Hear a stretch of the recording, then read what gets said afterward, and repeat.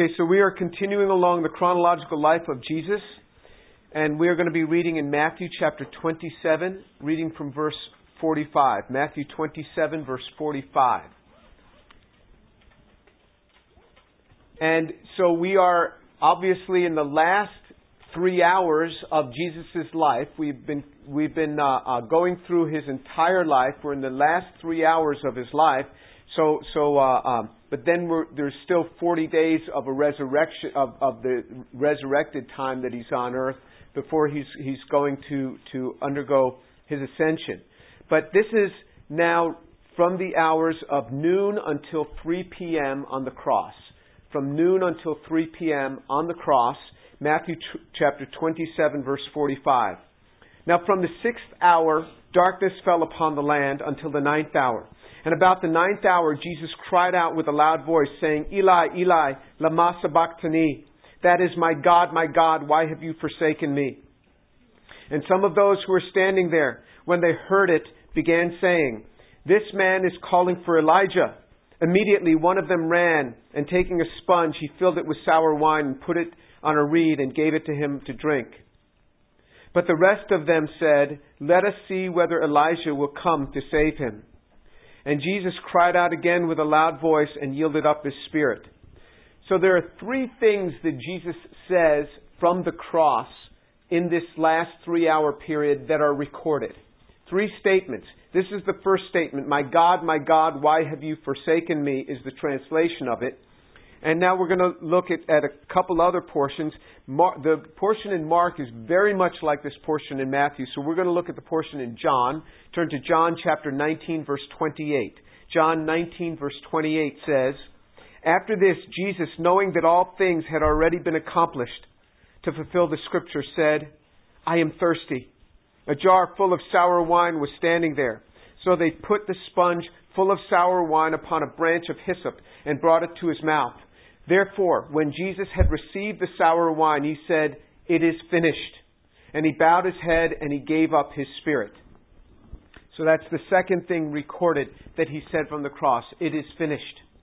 And the third thing that's recorded during this 3-hour period from noon until 3 p.m. is noted in Luke chapter 23, verse 44. And then we'll pull all these together. Luke chapter 23, verse 44. It was now about the 6th hour, and darkness fell over the whole land until the 9th hour, because the sun was obscured and the veil in the temple was torn in two. And Jesus, crying out with a loud voice, said, Father, into your hands I commit my spirit. And having said this, he breathed his last.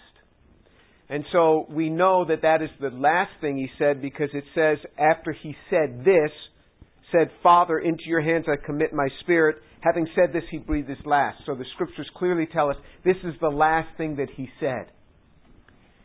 So in Matthew chapter 27, it's very interesting. He says, Eli, Eli, lama sabachthani.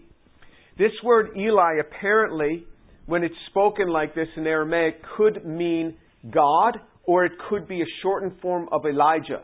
The crowds take him as saying Elijah because it says some of those who were standing there when they heard it began saying, This man is calling for Elijah. But we are reading this now written by a writer who Matthew is telling us specifically, the Scriptures tell us, no, this is the Eli, Eli, the God term. And he's saying, my God, why have you forsaken me? This is the only time in Scripture that we see Jesus calling his Father God. This is it. 170 times in the Gospels, he calls God Father. He refers to God as Father 170 times. 20 times, it's even more endearing, he refers to God as my Father. 21 times, my Father. So if you look throughout the Gospels, you have 170 times Father. You have 21 times my Father. Never do you see Jesus calling God, God. Never. To him, he had very close fellowship, and he referred to God the Father as Father or my Father. That's it. This is the very period of time that Jesus, when he was in the garden, was praying that would not come, but he would then yield to his Father. in this. And that is the spiritual separation that was going to occur from 12 until 3 p.m. The first 3 hours, from 9 until 12, he was carrying the sins of man upon him. Now he is carrying the separation from God. This is the thing that had never been prophesied in the Old Testament. Never been prophesied that he would be separated from God, other than it said what he would say in Psalm 22 from the cross. That he would say, my God, my God. That he would die for us had been prophesied. That had to take place. What Jesus was praying would not take place was this spiritual separation from God. Before we became believers, we were separated from God. If you've not yet received Jesus in your heart, you're separated from God. There is a separation from God. A spiritual separation that only comes once we receive Him into our hearts. For Jesus, He had never known a moment of separation from God spiritually until this time, until noon on the cross, on this day of crucifixion for Him. From noon until 3 p.m. And then at the end of those 3 hours, it ends. But He says, my God, why have you forsaken me? Because the relationship at this time is no longer paternal, it is judicial. This is a judicial relationship where He is undergoing this judgment.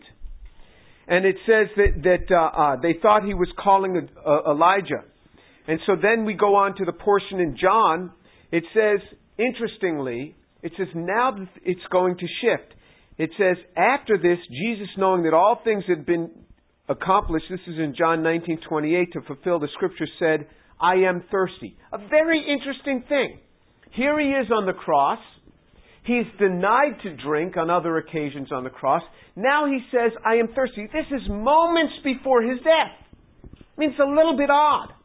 Moments before, and He knows exactly when He's going to die. Jesus knows exactly what's happening. And He says, I am thirsty.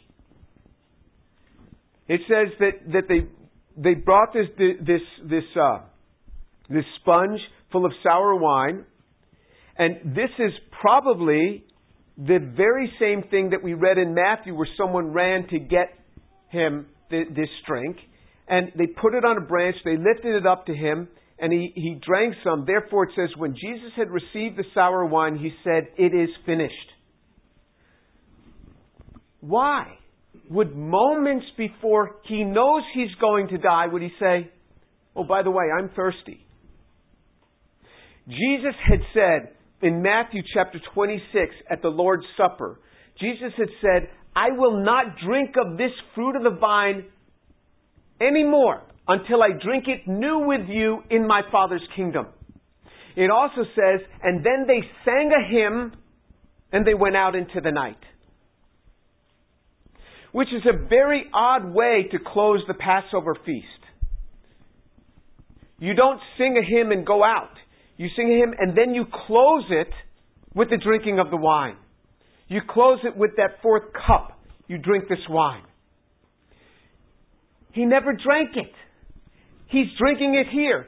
He is saying, it is finished. This closes the Passover feast. The Passover feast started in the upper room. The Passover feast is ending for Jesus on the cross. He says, I won't drink it anymore, the fruit of the vine with you, until I drink it new with you in my Father's kingdom. Now He is drinking. At this instance. This is why He says, I'm thirsty. Because they're not allowed to feed men on the cross, but they're allowed to give them something to drink. This is permitted in crucifixion. Jesus said, I'm thirsty. They give Him something to drink. He says, I've now closed the Passover feast. It is finished. And this word, it is finished in Greek, is tetelestai. Tetelestai is this word that they have found, archaeologists find this, when a bill has been paid. They found an archaeologist's, they found a CPA's, an accountant's files. And you see in these accountant's files is this word that is written across it, tetelestai, debt paid in full. It is finished means a debt paid in full. Jesus said, debt paid in full. It is finished, complete. The payment is complete. He drinks the wine. He closes out the Passover feast. He's drinking it new in the kingdom of God. When he said, my God, why have you forsaken me?" he was still undergoing this spiritual separation. That is now complete. It is over. He is reunited. He says, "It is finished," and he bowed his head and gave up the spirit. It says he bowed his head and gave up the spirit. His head didn't drop. He bowed his head. He gave up his spirit. He gave it up. Jesus is very much in control. It's not like the spirit just magically left him. No, Jesus gave it up. He offered it up. He's, again, very much in control. But we know from Luke that "it is finished" is not the last thing he said. Yes, he bowed his head, he gave up his spirit, but it doesn't say, it says, he said, "It is finished," and he bowed his head and gave up the spirit. Well, it could well be, and it is, he said, "It is finished," and then maybe he said many other things, and then he bowed his head. It doesn't say immediately after he said, "It is finished," and he bowed his head, but it says in Luke, immediately after, he said, "Father, into your hands I commit my spirit," and having said this, he breathed his last. So we know that is his last word from Luke chapter 23, verse 46. Jesus, crying out with a loud voice, said, "Father, into your hands I commit my spirit." What does he call God now? Father. Because the separation is done. He has been restored. Jesus died spiritually on the cross before he ever died physically. Jesus was resurrected spiritually on the cross before he ever died physically. Because between the hours of 12 and 3, he died spiritually and he was resurrected spiritually before he ever breathed his last. And that's why he could say, "Father, into your hands I commit my spirit." And it says, having said this, having said what? "Father, into your hands I commit my spirit," he breathed his last. That's the indication we know that that's the last word. Having said this, he breathed his last. And he says, "Into your hands I commit my spirit." He offers up his spirit to God the Father. This is again a testimony that Jesus is very much in control of what's happening. He was separated from God. He bore that separation from God. And now he's again back and very much in control. So this is what we see. But now I want to bring this home. So we've seen this last phase of Jesus' life. We've seen now him separated spiritually from the Father, where he cries out, my God, my God." Think about that next time you pray. Think about that. If you want to follow the pattern of Jesus, think about it. We can certainly call God, God. Jesus did. But it is interesting that he called God Father. Father. When he had a relationship, it was Father or my Father. That's it. Or Abba, Father. This word Abba, meaning Father. You go to Israel, you see little kids in Israel. Abba, Abba. You know, they're calling their Father. These are the words that Jesus used. Abba. He never said, oh God, I pray you do this. Oh God, I pray you do that. Not that we can't do it. We're not legalistic. You can certainly do that. But in the relationship, only when he was separated spiritually did he refer to God as my God. Other than that, it was always my Father. In his context, it was Abba. Or my Abba. That is what he was saying. So now we want to look at, what does this mean? What you have just seen is a life poured out for another. This is a life that has been poured out for another. Jesus poured out his life for us. This is the model that he has set for us. This is the model of Christian life. You want to see the model of Christian life? It is a life poured out for another. The man who discipled me the most in my life was a man named T.E. Koshi. He introduced me to another man named Brother Bach Singh of India. When he passed away, he was out on a preaching circuit. They told him his heart was weak. They had told him for 10 years his heart was weak. So did he sit home for the last 10 years of his life and say, well, my heart is weak, I think I'll just sit home? No, he just continued to preach. He just continued on the circuit preaching. And he was out in Illinois. He lives in New York. He was in Illinois on a preaching event when he had a massive heart attack. And he died shortly after that. To me, I thought that's the greatest way to go. I mean, to the end, his life was poured out. What do you want to be in a hospital? How do you want to go? I mean, isn't it better to go this way? To have a life poured out for the Lord. This is the model that Jesus set for us, where we pour out for another. Let me just mention, you might think it says that darkness came over the entire land. Darkness came over the entire land. You'd think that this would be recorded in other documents. If darkness for 3 hours, from noon until 3, which is generally the lightest period of the day, if darkness fell. And in fact, they found 3 other writings of this. 3 other writings of this day, darkness falling over the land. 2 of the records come from Egypt, which is just southwest of Israel. One of the writings comes from Asia Minor, which is today's Turkey. One of the writings. So let me read you this. Let me just read you a couple of the writings. One is from a man named Dionysius. Dionysius was a Greek scientist. Here you go, scientist. Greek scientist living in Egypt, and he reported seeing the darkness in the city of Heliopolis in Egypt. And so he had recorded that. That was one record of it. The second writer was a Greek scientist living in Egypt. His name was Diogenes. And what Diogenes writes is really quite interesting. So Diogenes records this, but he also writes this, quote, "There was a solar darkness of such like that either the deity himself suffered at that moment or sympathized with one who did." That's what this man Diogenes wrote. And he was a pagan. And he wrote this, but he saw this great darkness. There was another one, the third reference to this is Phlegon. Phlegon was a Roman writer and from Asia Minor, and he was a freedman. He's a freedman by the emperor, and here's what he wrote. Quote, "There was a great and remarkable eclipse of the sun above any that had happened before.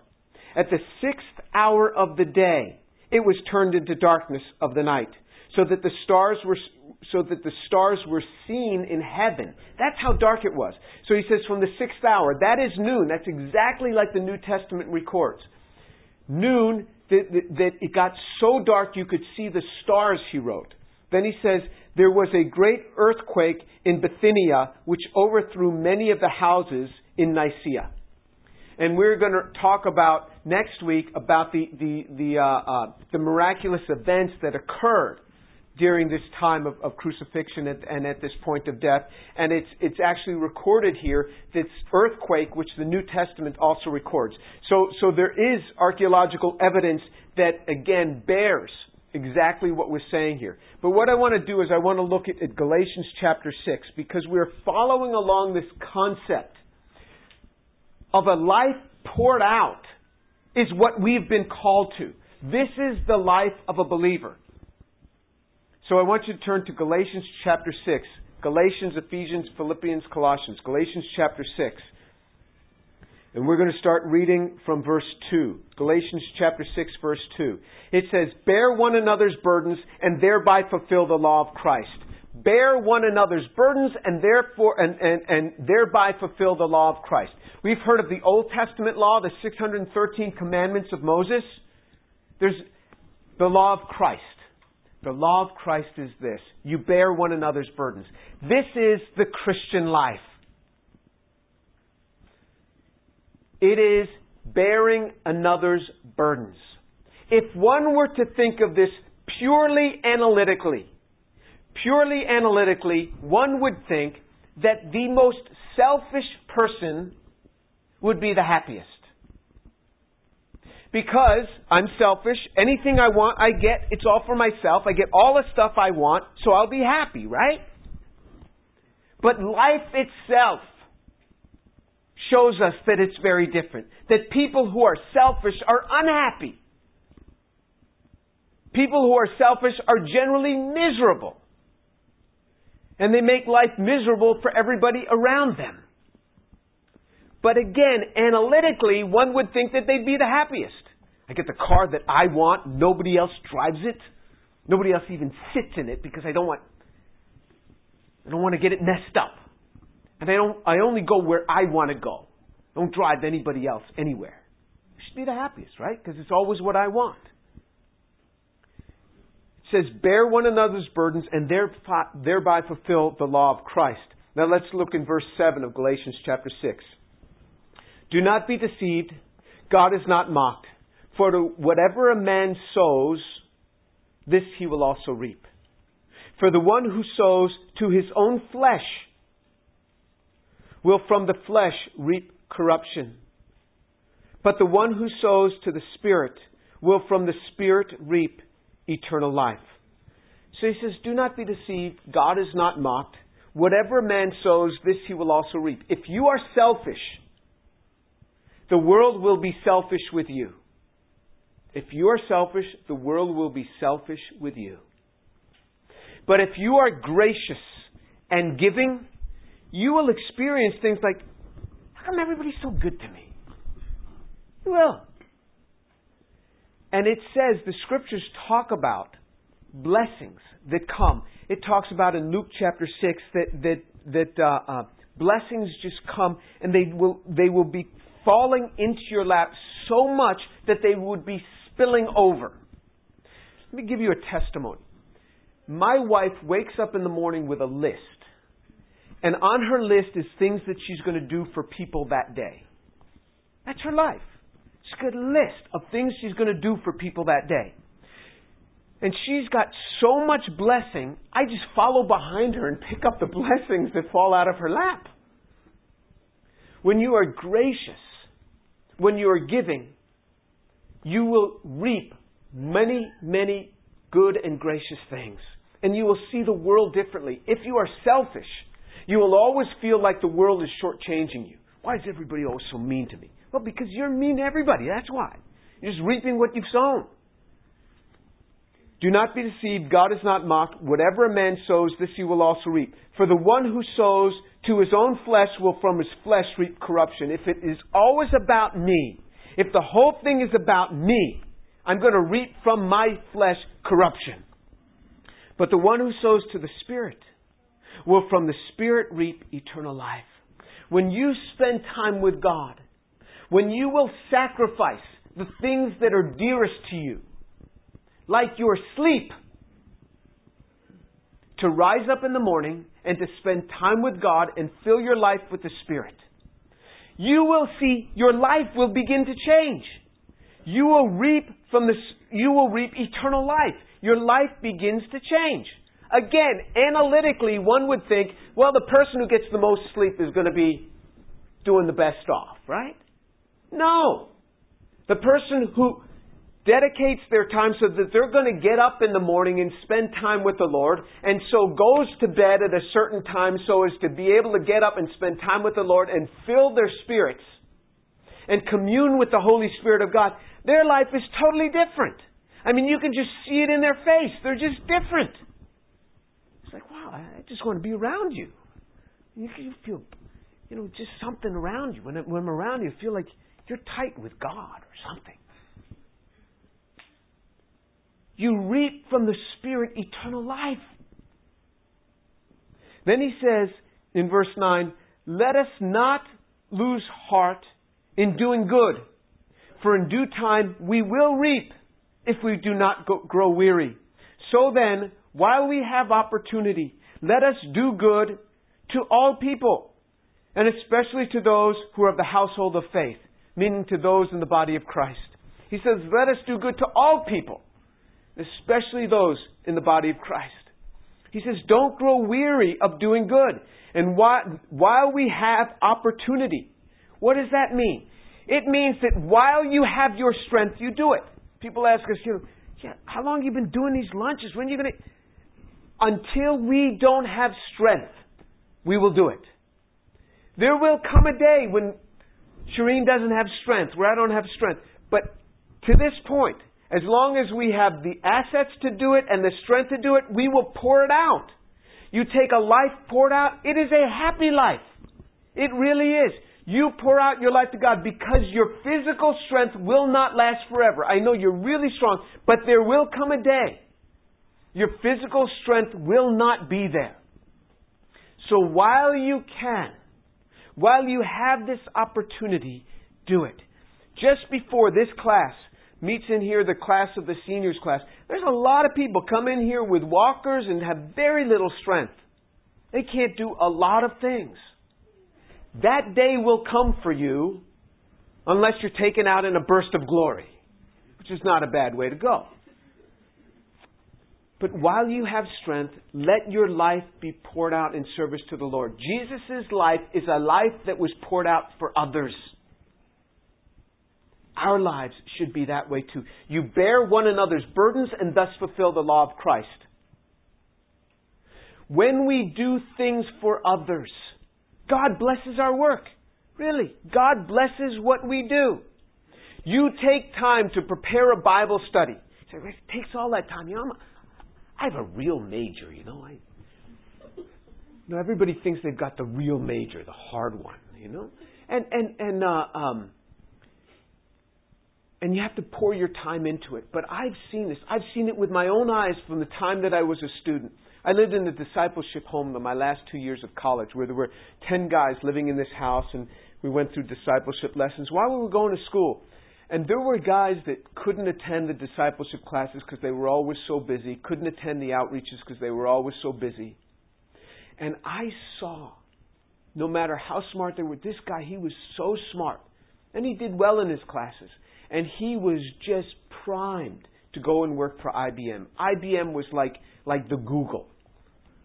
35 years ago, IBM was like Google. It was the place that all high-tech people wanted to go work for. It wasn't this old behemoth of a company. It was the place. And people went and they worked for IBM and they spent their whole lives there. People didn't move around like they do from job to job, 3 years here, 3 years. People spent their whole life there and you got a good retirement and everything. And he was just all primed to go to IBM. And I remember seeing him get the phone call from IBM where they declined him. And he was just trying to talk. Well, couldn't you just reconsider? It was just already his world was beginning to close. If you look at it just purely from the world, this guy should have been hired in a heartbeat. He was smart. He was articulate. He was good looking. He had everything. And then there were guys that had poured out their lives for others and they were getting hired for the jobs that they wanted. I've seen this with my own eyes. I've seen doors open for people because they had given their lives for others. You will reap what you sow in life. If you are selfish with your time, with your money, the world will be selfish with you. You will reap what you sow. But because we are called to follow the law of Christ, meaning law means you break it, it's not going to go well. The law of Christ is you bear one another's burdens and thus fulfill the law of Christ. He says, and don't be wary of doing good. Well, I taught a Bible study just for 3 weeks. Isn't that enough? I'm saying a life poured out is what he calls us to. A life poured out. I saw a young couple. They had read in the Old Testament that when a man marries, he should not go to war for an entire year. That's what it says. The purpose of that was so that he could raise up offspring for himself before he had to go to war and possibly get killed. But this young couple read that and they said, well, okay, we're not going to do anything. We just might come on Sunday, but we're just going to kind of focus in on each other for a year. And and each of them had been serving so mightily in the church as unmarried couple. Now they were married and they did nothing.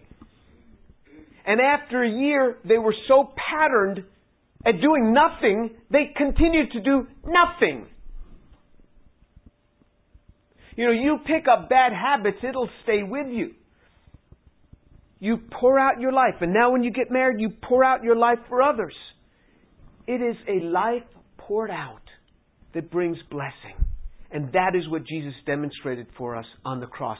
And that is life itself. He even goes so far as to say, and from the Spirit you will reap eternal life. Let's pray.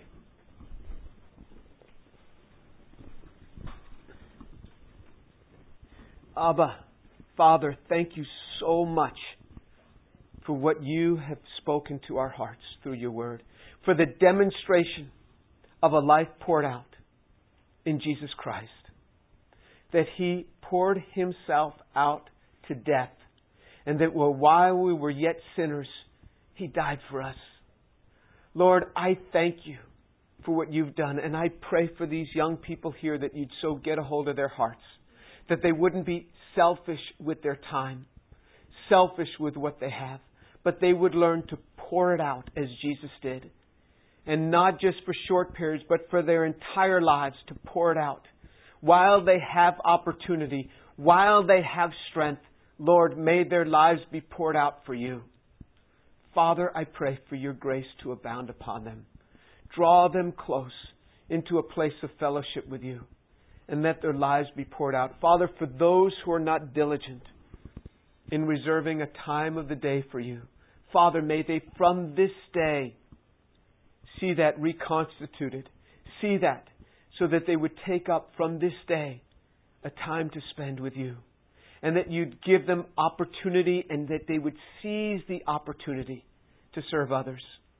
And Father, for those here who don't know you, who have never known what it is to be able to call God their Father, who have never known what it is to have fellowship with God, who have never received Jesus Christ, Father, I pray Thee that you would so work on their hearts that they would come to Jesus this day. And if you have never accepted Jesus in your heart, pray with me. Pray with me this day. Repeat this prayer with me. Father, forgive me because I am a sinner. Forgive me and wash me clean. I believe that Jesus Christ is Lord, and I believe that He's risen from the dead. And Lord, I pray that as you would take these young people and those who give their hearts to you this day and draw them close, that they would know this fellowship, the fellowship with God, the Father and the Creator of the universe. Father, your grace abound upon them, I pray. Lord, may your life be glorified through their lives, and for the glory of our Lord Jesus. Amen.